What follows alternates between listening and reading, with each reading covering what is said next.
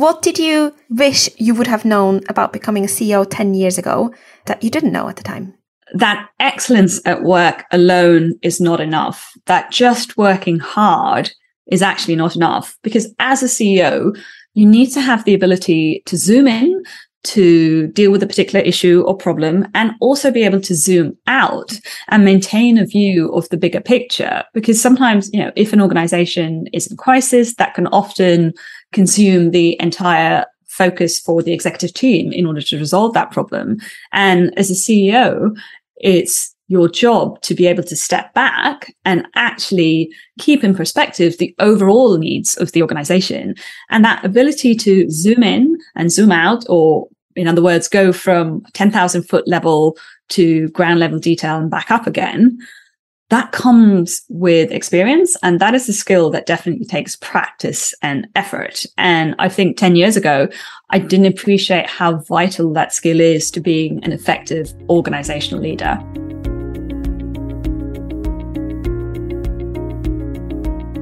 Welcome to the Big Careers, Small Children podcast. My name is Verena Hefti.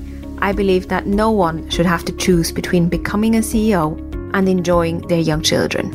For far too long, brilliant people have found themselves stuck on the career ladder when they have children. This leads to greater gender inequality and the same stale, mostly male, white middle-class people leading our organizations. We need to change this. And in fact, my hope is that many of you listening right now to this podcast will progress to the most senior leadership roles possible, where you make the decisions that make our world a better place. Beyond the podcast, I am the CEO and founder of the social enterprise Leaders Plus.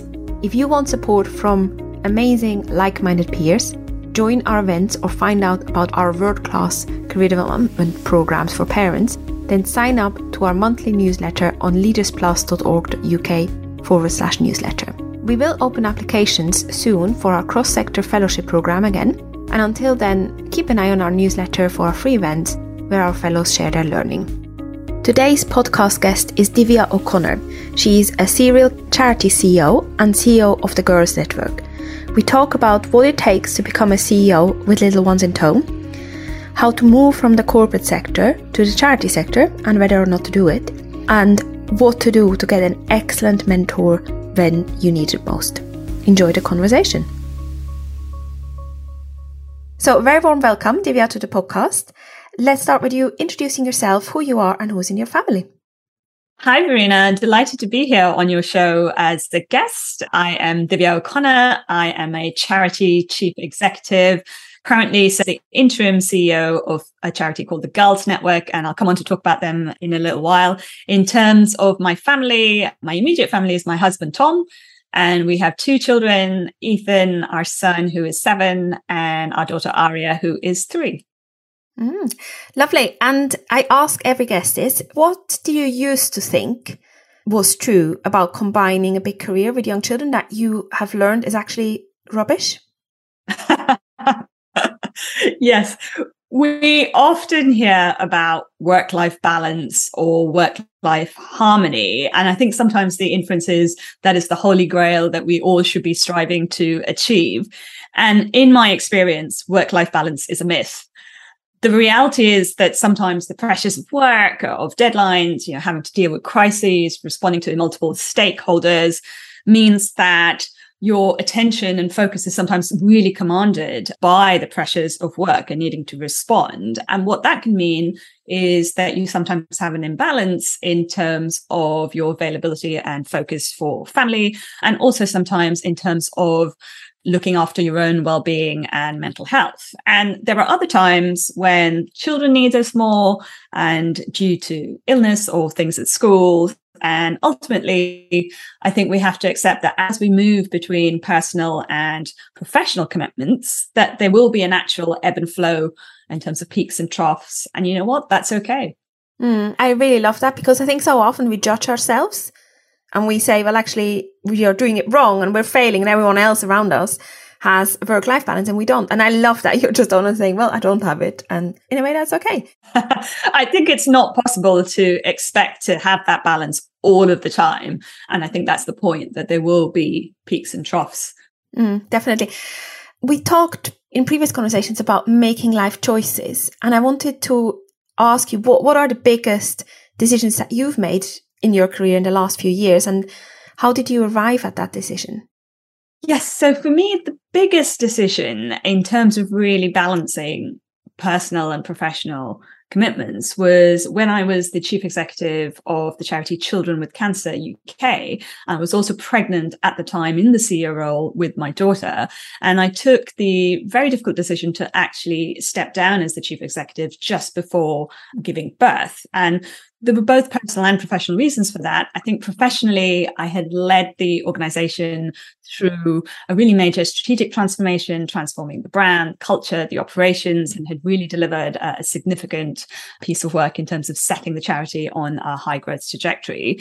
At the same time, because I was pregnant and being in the age bracket of being labeled the wonderful term of being a geriatric mother, which essentially means that, you're basically pregnant over the age of 36.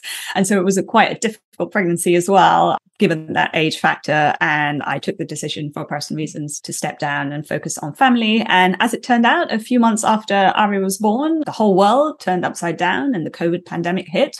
And with hindsight, I was actually really grateful that I had the opportunity to be at home and be focused on the family and the children. My son had just started school and he was in his first year, reception year, and being there for him in terms of homeschooling and enabling him to adjust and having that time off was actually a real blessing at that time. You strike me as someone who career matters to, and it matters to you to make a difference. And you've had quite a few CEO roles, which makes me think you probably enjoy being a CEO. Was it tough to decide to actually just go away from this stereotypical go-getter who's always in CEO roles and just resign, partly as a result of being pregnant? Was that difficult to make? Yes, it was definitely a difficult decision, partly because, as you said rightly, I'm very mission driven as a leader and I really poured my heart and soul into the organization. And I was genuinely inspired and driven by the mission of saving children's lives, children who are impacted by cancer. So yes, absolutely. I'm certainly very ambitious. I'm actually in my fourth chief executive role at the moment with the Girls Network.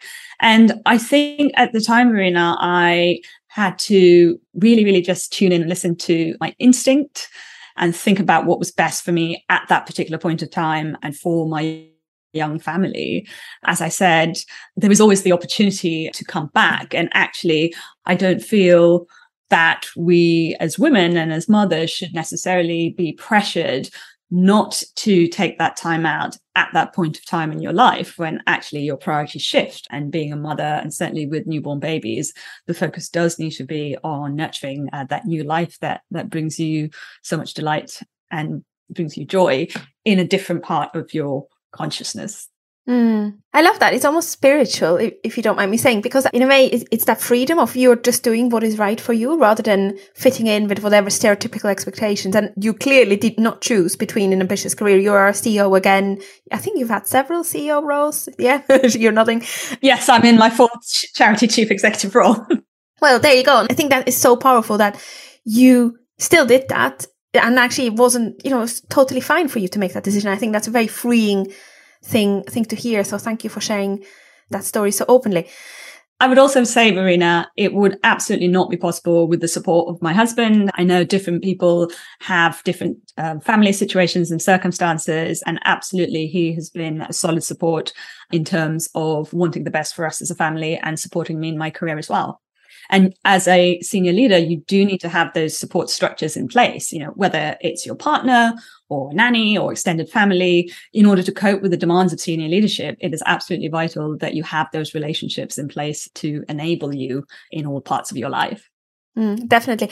And you've recently shared on social media a beautiful picture. I don't know if it was from your first pregnancy, with you heavily pregnant. And I think the hashtag was something along the line of "this is what a CEO looks like."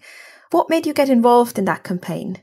Yes, so that was a photograph from my second pregnancy. So when I was in the CEO chair and pregnant with my daughter, I am an incredibly values-driven leader. And one thing that's really important to me is role modeling and representation. And I think, Verena, that there are certainly not enough role models in terms of female leaders, and the whole concept of you cannot be what you cannot see.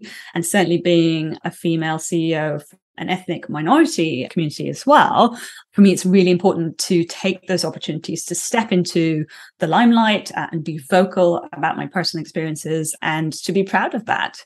And I think that particular campaign was trying to really show that, a CEO isn't just a white male with a fit body, and actually CEOs could be all shapes and sizes, and very specifically could also be mothers as well.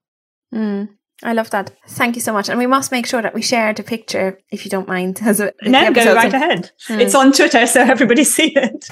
Exactly. And you're obviously a serial charity CEO, but I'm sure it is not easy. I used to be chair of governors at Citizen Advice in Lewisham. I know it's a really, really tough job. So I'm sure a lot of people would counsel you, or have counseled you, saying, well, why don't you take the foot off the pedal? Why don't you rest, relax? Why don't you just stay off work? Can you share with us why you keep going and why you are going for the CEO type roles? That's such an interesting perspective. And yes, you're right. There certainly have been times in my life where people have said, well, why don't you put your career aside and focus on your family? I firmly believe, actually, there's no reason why you can't do both. Particularly in the charity sector, when you're involved in organizations and causes that really speak to your heart. And for me, I've always derived so much inspiration from the organization, the mission, the cause that I've been involved with. So whether it's saving children's lives who are impacted by cancer, or enabling primary education for children in really remote, marginalized parts of the world, it's always the mission that I focus on. And right now, to give you an example, I am the interim chief executive of the Girls Network. They are a youth mentoring charity. And as the name suggests, the flagship program is a one-to-one mentoring program for girls aged 14 to 19 from the least advantaged communities across the UK. And the real purpose of that program is to nurture ambition, reduce inequality, inspire and build confidence. And I think that's so, so important when we're talking about the next generation of female leaders.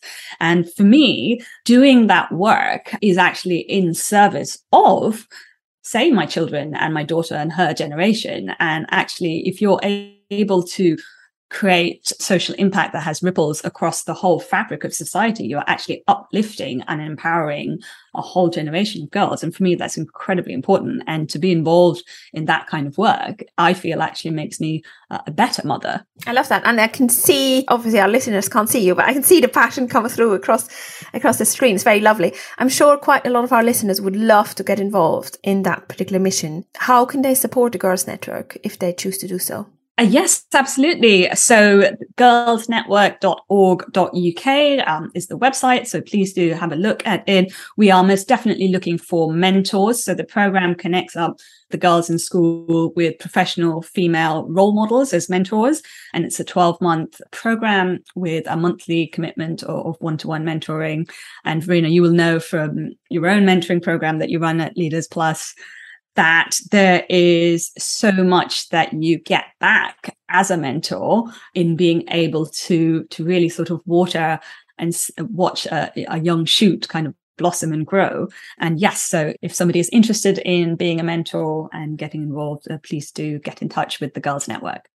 Definitely. And we should probably say at this point, Dhivya, you interviewed Bijal and me for a podcast, for your own podcast on mentoring. So if anyone is interested in how to become a mentor, what high quality mentoring looks like, then definitely you should listen to that.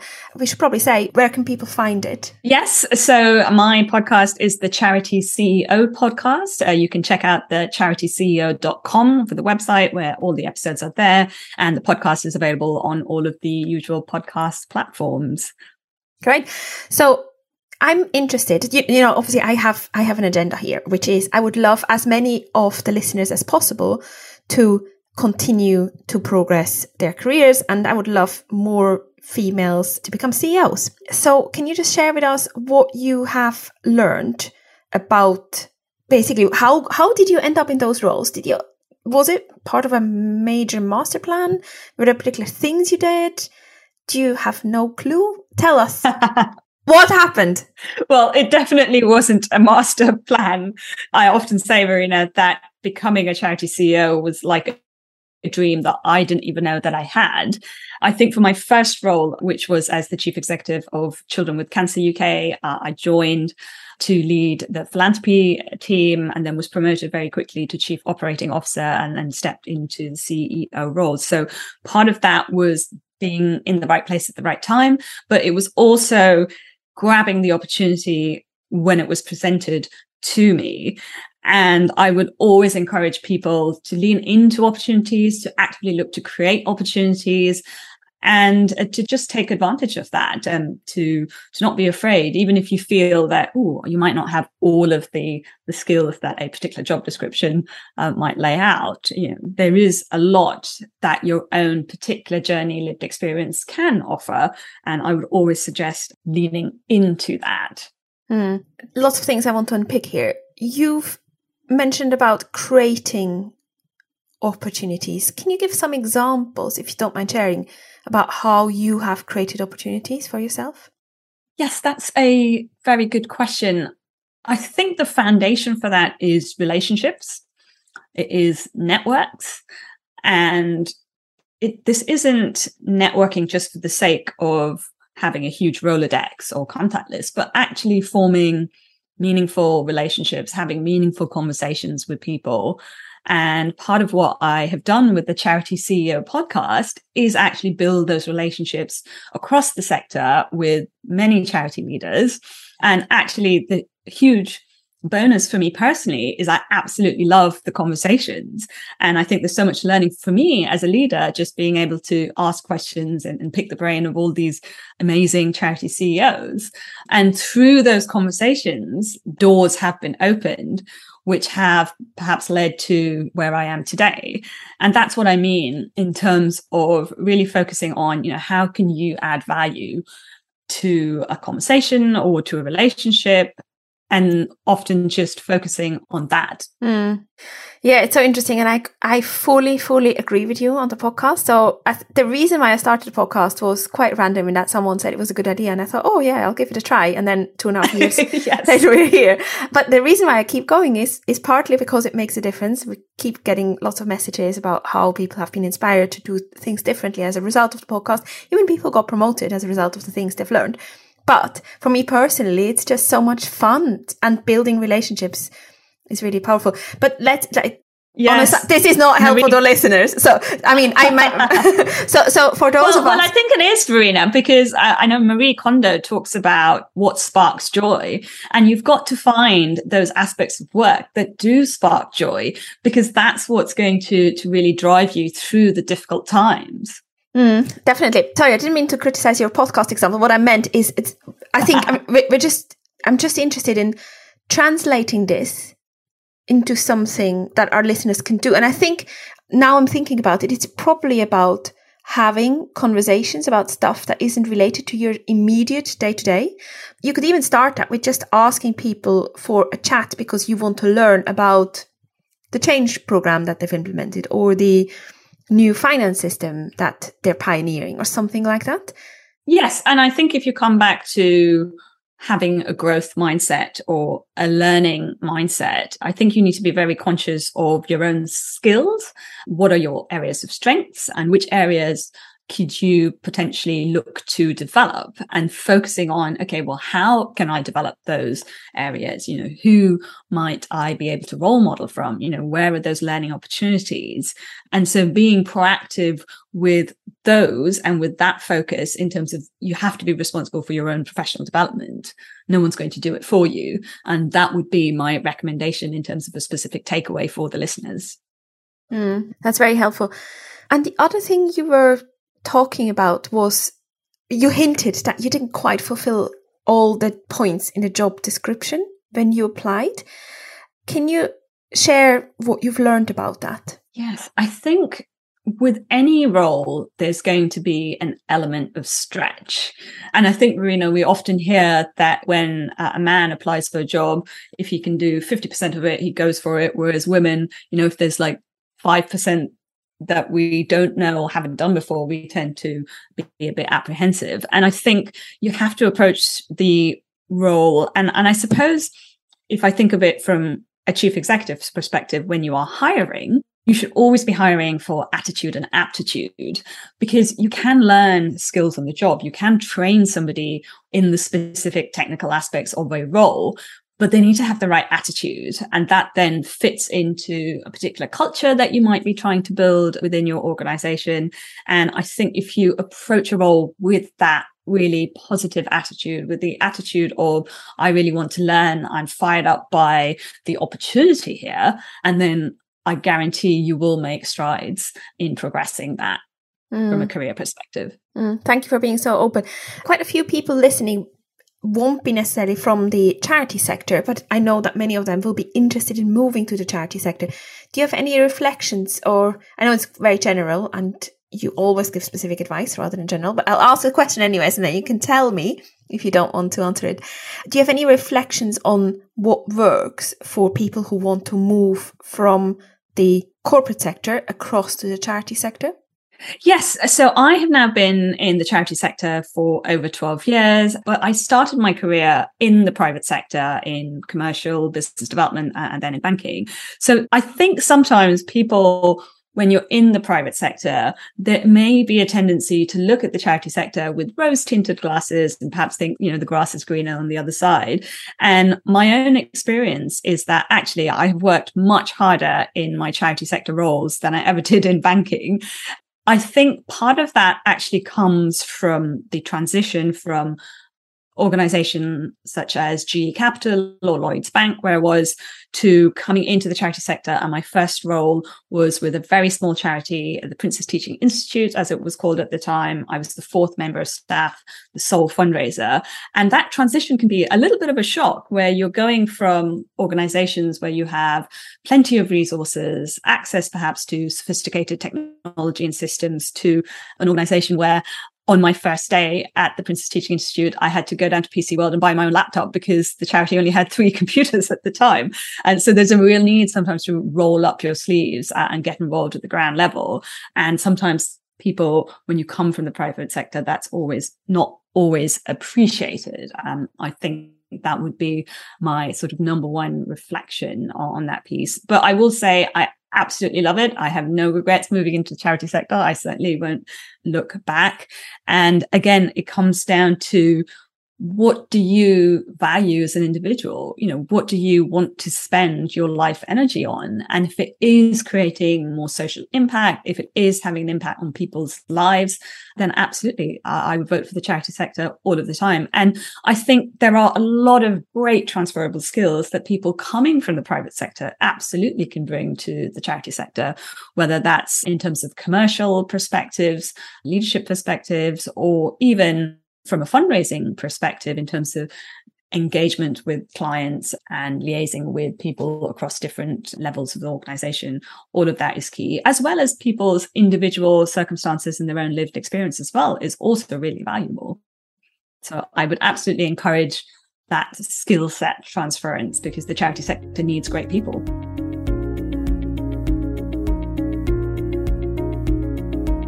I recently found out that according to Inside Radio, only 1 in 5 of the top charting podcasts are hosted by women.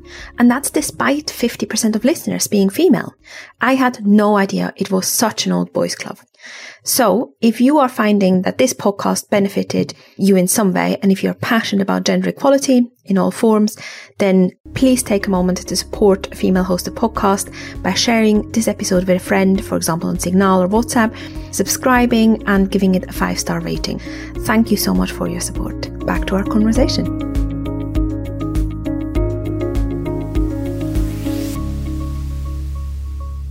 Absolutely.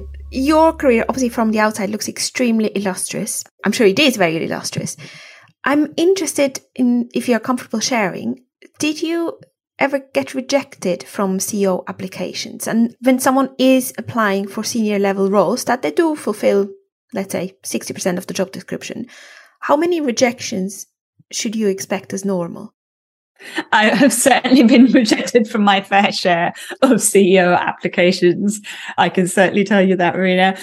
What I would recommend is being really targeted in your approach, having a very clear idea in terms of, what causes matter to you, what is your own sort of journey and lived experience, and what skill sets do you have to offer that may be unique to you? Because a CEO hiring process is a process that is intensive.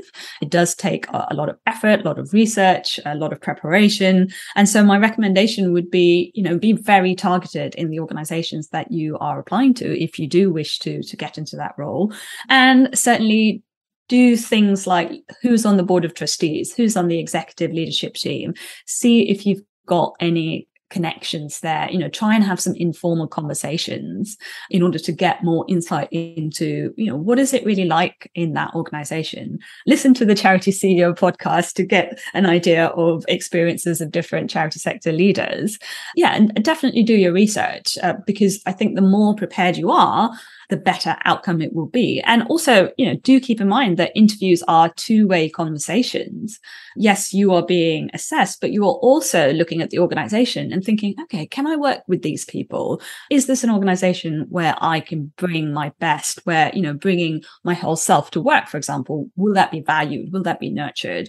Is this somewhere where I feel I can thrive, particularly in a CEO role, because the role is very demanding.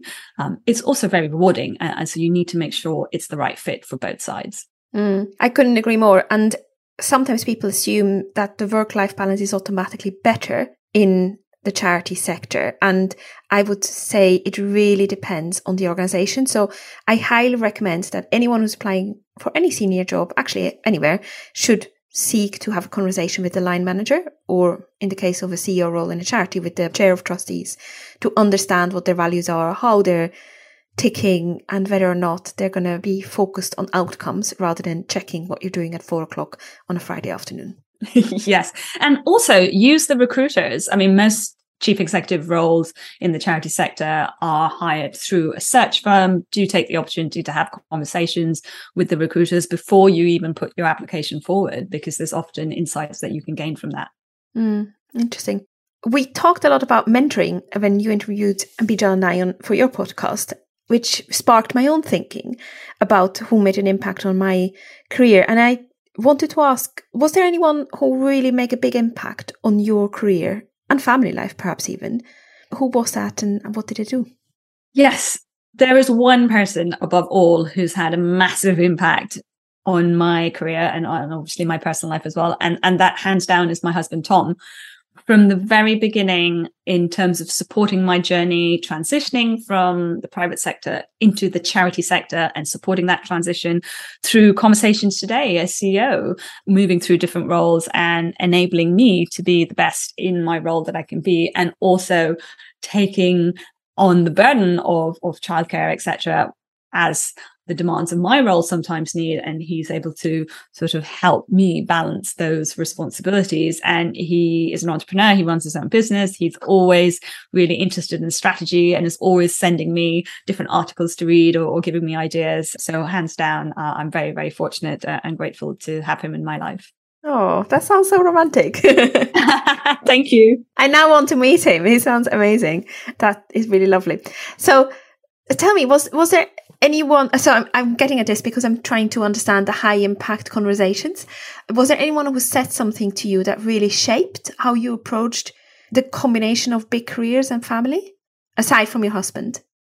I do have a professional mentor as well, and she is a charity sector leader, and I've been engaged with her for a couple of years. And one of the things she's always said to me is to be focused, because sometimes when there are lots of things on your plate, and oftentimes you get asked to do lots of different things, that learning to say no is as valuable as saying yes, and to be very intentional about what you say yes to and what you say no to, because every time you say yes, actually that means you're saying no to something else, whether that's in your professional life or your personal life. And actually being intentional and conscious about that balance is a piece of advice that I have found particularly helpful. And I think I have learned now to say no to more things in order to achieve more of that elusive work-life balance.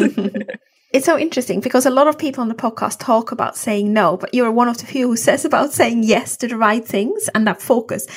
That sounds great on paper. But for those of us who are not who find it difficult to have a very tight focus, how do you choose the things that you're really focusing on, and how do you practically stick to that focus? That's a really interesting question. So if I come back to what you said earlier, it's about saying yes to the right things. So how do you know what is the right thing? And then you have to bring the lens of, okay, if I say yes to this, what is it going to lead to? What is the outcome? Is it going to help me achieve my goals, my vision, either from an organizational perspective or from your personal life perspective? And actually having clarity around some of those goals, around what you want for your life is kind of the starting point. And I would always recommend that listeners take time out to think about that, to think about what they really want. And sometimes it comes in conversations. There have certainly been times where I've said yes to something, not been sure about it, and actually that's ended up opening a door or leading to a really valuable relationship or conversation. So you do have to be open as well, but bear in mind how much you can take on at any one time, because if you get overwhelmed, then actually you will do nothing well. I think that's such an interesting way of looking at it. What doors might open as a result of that? Yes, or what's the outcome? I really love that. And I love that as well, because then you're not just focusing on getting stuff done and getting down your to-do list. Yes, and I'm still learning. I haven't cracked it by any means, but, being super organized, having some discipline around thinking about, okay, what are my 30-day goals? What are my 90-day goals? What do I want to achieve by the end of the year? And spending some time up front, just thinking about that, maybe writing in a journal just for yourself. You don't have to share it with anybody, but that helps give you clarity of focus. That's excellent. So getting a mentor and getting that advice.